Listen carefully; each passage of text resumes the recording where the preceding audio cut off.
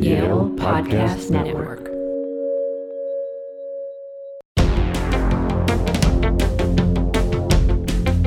Hello, everybody, and welcome to another episode of Take This Job and Love It. This is a podcast from the Office of Career Strategy at Yale University where we discuss various aspects of the job, career search, how to demystify them and make them a little bit more accessible to one and all, regardless of where you are in your respective search. My name is Brian Furnett, and I work with PhDs, master's students, and postdocs in the Office of Career Strategy, and I'm joined today. I'm Stephanie Waite, and I'm with the Common Good and Creative Careers team. My name is Julia Burke. I work with mostly undergraduates, and I work in experiential learning opportunities. And I'm Meredith Mira. I am also primarily an undergraduate advisor, and I'm part of our STEM Connect initiative. Today we are going to be tackling the good, the bad, and the ugly of resumes. And we've seen some ugly resumes. We've seen some ugly resumes. Oh, yeah. Some beautiful ones, too, though. An elemental component to any successful job search. And if it isn't elemental at this point, I'd love to know what that is. But at this point, we're going to talk about resumes and how we can best prepare for the process and how we can make sure that that representation of our professional self is as best as possible. So to kind of kick things off, I want to talk to you all about finding the right headspace for resume construction. So we talk a lot about sort of how to prepare for this process. What do you guys think are the necessary aspects of preparing one? So we're under the pretense that maybe we don't have one yet, or we have some very menial working model. Yeah, so I think sometimes students will kind of jump into the process thinking, I just got to list all of the things that I've done in my life. Mm-hmm. And sometimes that puts our first years into a little bit of a conundrum because they think, I haven't done anything yet. But then we have, all the way up to our postdocs, our 6-year PhD students who are like, well, I have so many things to share. So I think part of a healthy, workable mindset around this needs to start with, okay, I need to figure out what it is that I want to relay and what kind of story or narrative I want to construct based on some of the experiences that align with the things that I'm interested in doing. Mm-hmm. So in another episode, we talked about identifying experiences, and I think of that as the building blocks of this narrative.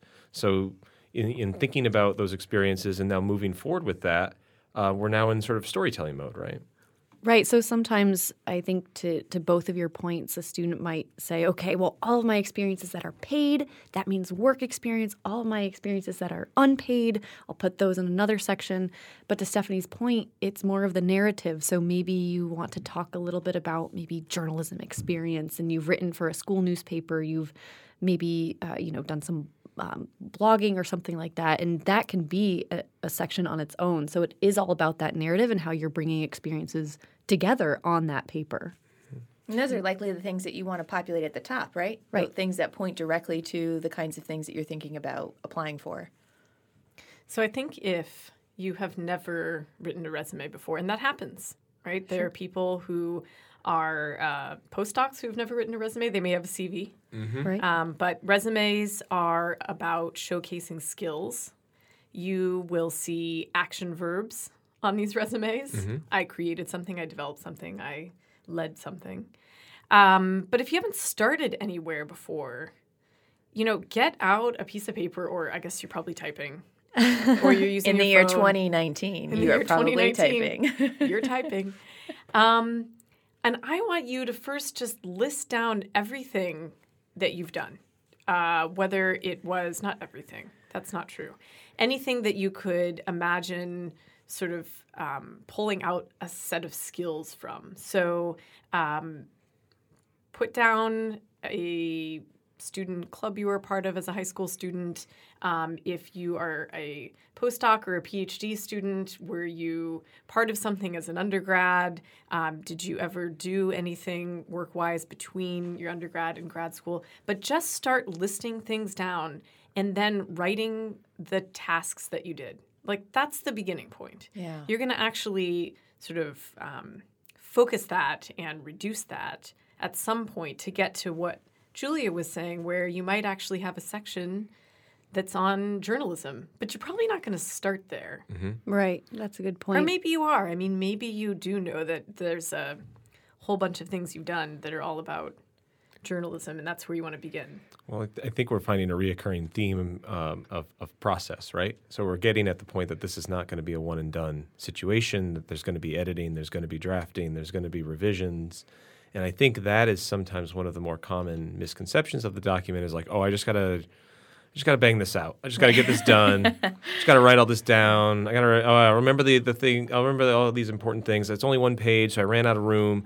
And that's where I think people, that haste creates some of the more common errors, right? Because they're not considering the entirety of what they've done, the full body of work. They have yet to consider the dynamism of those experiences, the versatility of those things. They may not even be considering, and this is a personal pet peeve of mine, they're maybe not considering how they're going to appeal to that employer because they don't even know what the job is yet, or they may not, they're not even concerned about that. They're just like, I got to get this out, or it was due yesterday, right? And to both of your points, Meredith and Brian, when you're saying kind of list out everything, sometimes I'll talk to students about having just like a kitchen sink resume, Yes. just having everything out there, everything down. It can be more than a page for that.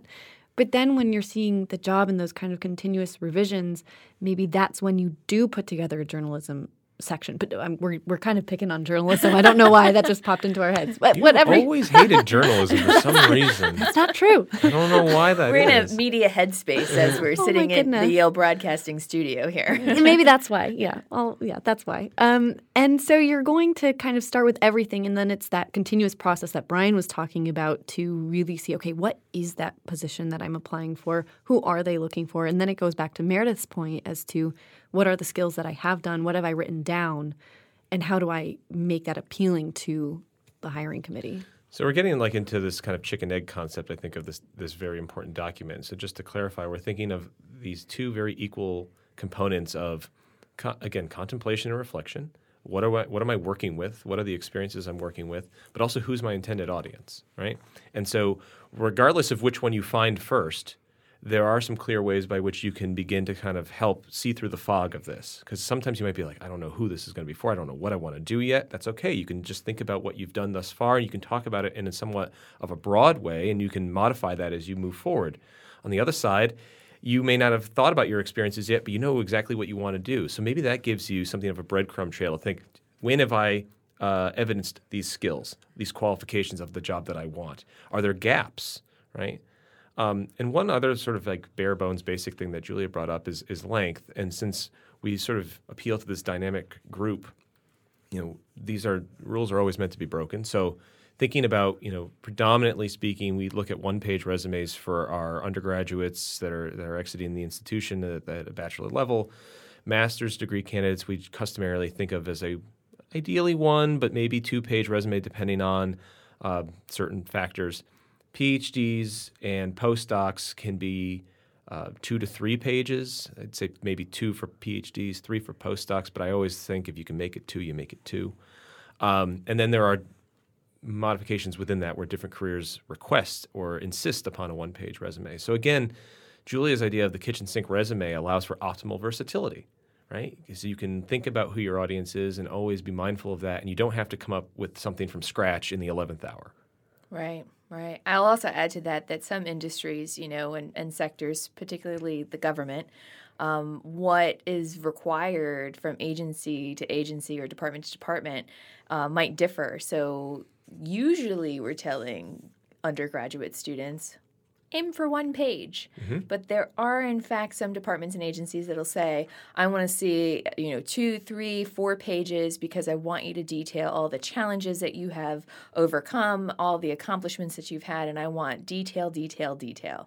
So most certainly when you're constructing that more final version of a resume that you're hitting, that you're going to go ahead and submit, use to submit your application with, check with the employer. Mm-hmm. Check to see what that industry standard is or what that employer is really requesting. Yeah. The shotgun method does not work in any way, shape, or form. No. Buckshot method here. Anyone that comes to me and says, well, I've sent out 40 of them yesterday, I'm like, well, I'm going to guess you were not hearing back. Maybe. I don't know. It seems dangerous. So, you have to be careful. You have to tread lightly. Oof. Yeah. And I also think since we're talking about this one-page resume, I just wanted to put it out there that we're talking about American employers. Yeah. A resume, will differ if you're applying to an international posting. Correct. Right. Yeah. Just to kind of put that out there, we generally see students coming into the office looking at employment within the United States, but we have worked with students looking at an international job search too. Yeah, you may have to put your photo on your Right. resume if you're applying for jobs in certain countries. So being mindful of that for sure, Julia. For mostly this conversation, we are working with we're referring to employers within the U.S., and it also just kind of brings up a little bit of the drier formatting piece to this. We have been talking about one page. When I'm reviewing a resume, and I would love to hear how you all approach resume reviews, I actually like to start with looking at how the readability is. If I can't actually identify what the sections are, if the font is too small, that will kind of stop me in my tracks. So when I'm reviewing a resume with a student one-on-one, I actually start with the layout. Mm-hmm. I totally agree. As the person who oversees our online resume and cover letter review service, that's right. You can get it Well done, reviewed here. Meredith. If you are a Yale student, postdoc, or alum, you can use our online resume review service on our website, ocs.yale.edu. But when we look at these resumes to begin with, we are looking at them sort of structurally. If I'm an employer, my eye goes to the left side. Are things fairly left aligned? Are you tabbing in 3 different times? Are things centered and then off-centered? Are you using different size bullets? Are you using different size font? Are you using different kinds of font depending on what you're looking at? All of those things start to make your eye go a little bit wonky. So I agree. I hold it up and I look at it, and I often, if I'm meeting with a student, will turn to the student and say, "This looks good," or "Do you see what does it? It looks a little big."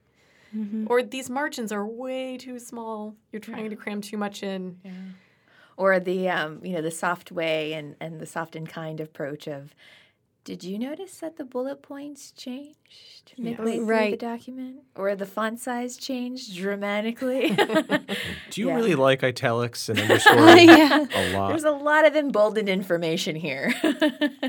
But even the name of the font size of the name of the student, sometimes when it drowns, it's you can't really see that, oh, this is the student's name.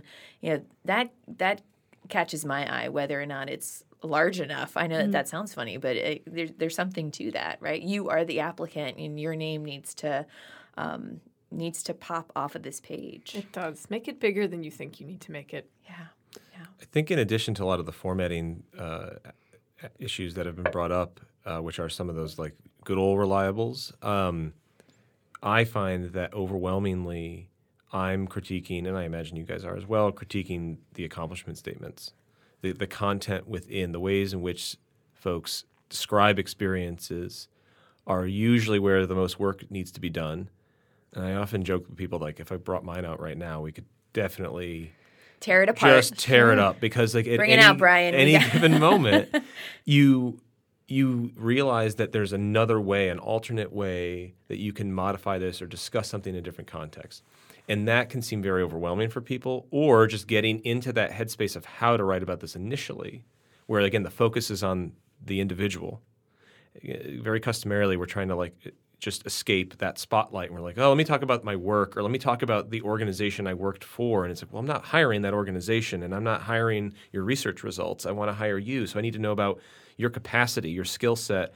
And we've talked about impact before, but thinking about what that impact is. If I understand the method, process, and approach by which someone works, that helps assure me that they are a qualified candidate. Right. Or someone I just want to spend some time with, right? Right. Because that's what it's also Yeah. going to be about too. We talk about fit and when it gets to interviewing, but this is also showcased in part through the resume. So the accomplishment statements are where I feel like the bulk of the effort comes in, and a lot of the anxiety that students and other folks have, just anybody has when it comes to writing a resume. What are your sort of bits of wisdom on tackling this issue? Well, one bit of wisdom is that you may be listening thinking, I have no idea what Brian's talking about when he says Always possible. accomplishment statements. Always possible. So the first time that I started thinking about doing a resume, I just thought of these as bullets. And you don't even have to use a bullet, right? Right. By the by, you can actually write in paragraph form and use periods at the end of, let's say, 3 sentences that you put underneath an experience.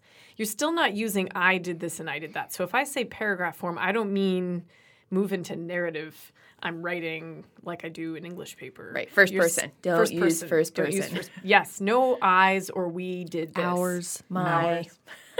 Any other We can first list person? Anyone else? Let's just list all the first person. Yeah. So we're cutting that out, and we're starting with action verbs. So an accomplishment statement is a bullet or a few sentences under each entry that says not just what you did, but what you accomplished. Meaning, was there a result? Did you improve something? Did you save someone time? Did you make someone's life easier? Did you solve a challenge that no one else could solve? Did you do something in a shorter amount of time than what was asked? Did you take an initiative? Did you make a presentation on your work? Did you make a recommendation to your supervisor to improve a process? Right. Exactly. I think sometimes some basic questions are also helpful ways to at least start thinking about them. So sometimes just like, how often did I do this? How many times? That's the kind of the quantitative piece to that. And then also to your point, Meredith, there's also the qualitative piece. With whom, how, with what, how did you get that accomplishment done? Yeah, I think if you say, I planned a conference and that conference was attended by 300 people, you better include that. Yeah. Right. That's You a better really include 300. Yeah. That's a big difference from, a conference with 20 people. Mhm. And both can be really equally beneficial. Maybe the conference with 20 people, you really, fostered interpersonal relationships. But maybe the conference with 300 people, you really, had a handle on the logistics. So the number there isn't necessarily to say how well you did, but to show the different skills within that. Right. I mean, that conference of 20 people could have had a selective process that Right. you were also part of that would explain another set of skills entirely. Yeah. And it helps to also stray away from what is the most obvious part of the job. So I often say to folks, like, if I just gave you my resume and it says advises students, you would hope, given the title of my position, you would probably make that conclusion, or just knowing what my job is, you might be able to figure that out. None of that means I'm any good at my job. It just means I haven't gotten fired from my job yet, which is a low, low bar we want to try to avoid. So you do need to think about what you're bringing to this position. And again, that puts the spotlight again on the individual, which tends to be, there's a lot of resistance there. I think whether it's intentional or otherwise, we tend to just be like, let me tell you about this other thing instead. And I've seen different versions of things where people will be like, they'll state the employer, and then there's like a line always in italics, and it'll be like, the XYZ Corporation does blah, blah, blah. And it's like, who needs that information? Right. So again, because it's not that it isn't important or doesn't tell part of the story, but it's not about you, and this document is so focused on you that we want to make sure that that is the ringing message that comes from is like who you are and what you've achieved. And it's not lost on us that sometimes you'll put down the name of an organization and the reviewer may have no idea what that organization is or what they do. So I think that that's where we see that tendency toward, let me give you a little brief description about this organization. Instead, what we want to see is that information being folded into the accomplishment statements in some kind of way. Absolutely. But the accomplishment statement being really focused on the action-oriented pieces of the responsibilities and tasks and accomplishments that you had. And I think one of the things that sometimes students forget is that it's also okay to show in your accomplishment statement a skill that you gained. Or so it's often we can think about this as a result bullet versus a skill bullet. So a result bullet might be I increased the membership of our student organization by 50%. From 10 to 20. Is that 50%? I don't know. 100%. 10 to 20 is 100%. 100%. We'll do better math next time. Right. We'll get the math faculty in here to help us with these. So that would be something where you're showing a result. You've increased something by a certain percentage. But something could be a skill bullet. I am showcasing that I did a literature review of all online sources about some topic from the year 1970 to 1971. It could be that you yourself gained some sort of skill. I increased my ability to communicate across diverse constituents. That's something that's harder to quantify. It's not necessarily a measurable result, Right. but it's a skill that you gained. Yeah, so our advice will never be as blanketed as find all the ways that you can quantify all of the things that Right. you've done. But to your point, Meredith, there's so many other things, other elements that an employer is going to want to see that showcase the level of skill that you have in that area. And all these things help put together the narrative that we're trying to convey, right? Because this is ultimately the first impression that we give. And as we kind of wind this part of the conversation down, I want to think about the importance of the narrative that is conveyed through a resume, and that is ultimately our goal, but not always the one that we have in mind. Sometimes it's even just like, I need to get this out, right? I need to get this done because there's a deadline, or I'm supposed to do this, or I need to, get a job. Like these things sort of fall by the wayside of the importance of that narrative, the importance of that first impression. And the well-constructed resume bears fruit in so many other aspects of this process, right? The cover letter that you may write, or the cover letter you should be writing, I will say, and most importantly, the interview. But all these things rely on this one document, which makes it sound a little scary, and that's not the intention here, but it's more to make sure and ensure that we're giving the best representation of ourselves through this very important piece. So obviously 20 minutes is not ever going to touch on all the nuances of a resume, but making sure that we understand its impact. I do want to add before we wrap up this session is that once you have that what feels as close to a really good, strong resume, transfer that information to LinkedIn. Mm-hmm. And we are not being sponsored by LinkedIn, but what we do realize is that LinkedIn is the resume that works for you 24 hours a day, 7 days a week. It is the information that gets put out there in the world to employers, potential contacts. So when you get it into a good place after you spent that time, energy, and effort into building this strong narrative construction of the work that you've done, transfer it into LinkedIn. And when I think about what this means, this narrative to construction, as we get to the end here, I want you all, once you have this draft, and of course you've come in to see us at the Office of Career Strategy.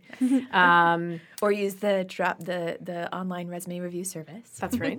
I want you to ask yourself two questions. The first question is, I want you to go through each entry or each bullet point, and I want you to put your employer hat on, and I want you to say, what is the skill that I want an employer to know that I have? And is that conveyed through this bullet point or these series of bullet points? And then the second thing I want you to think about, and this I think speaks to how you can use this resume to build a narrative that will feed into the cover letter, that will feed into the interview, is that I want you to start to think about your resume in a series of what I like to call buckets. So if someone were to say, hey, Stephanie, can you walk me through your resume? I want Stephanie to be able to say, I would say that my resume falls into, 2 or 3 different buckets or 2 or 3 different skill sets. I'm got a strong communication skill set, a strong this and a strong that. And that's where you can start to tell a story about yourself. That's sort of how I think about story. I don't know if you want to close out anyone else about your own thoughts about narrative. Well, yeah, I think ultimately, again, the strength of that story and the relevance of that story to the employer are the ultimate takeaways. And those are things that, as I said, can fall by the wayside when we're under the pressure or the stress of a particular timetable, or we don't truly understand or embrace the importance of the document itself as a gateway into who we are professionally speaking. And so again, sometimes this is thought of as just as like, well, when I'm in the interview, I'll tell my story. Right. And it presumes that we'll get there. Right. And so if this isn't done well, we'll never have the chance. So everything lies on this. And again, I know that makes it sound steep, but ultimately the effort you put into this bleeds into every other aspect of this process. Right. So the good news is if you do this well, everything else gets easy. Yeah. And that's where, when I meet those people who just wrote this in a panic overnight because they realized they needed to, those are the people that end up having the most trouble. And so we really stress, again, modification, revision, and a sense of calm going into this. So with that, we will end today's episode. This has been another installment of Take This Job and Love It. We are the Office of Career Strategy here at Yale.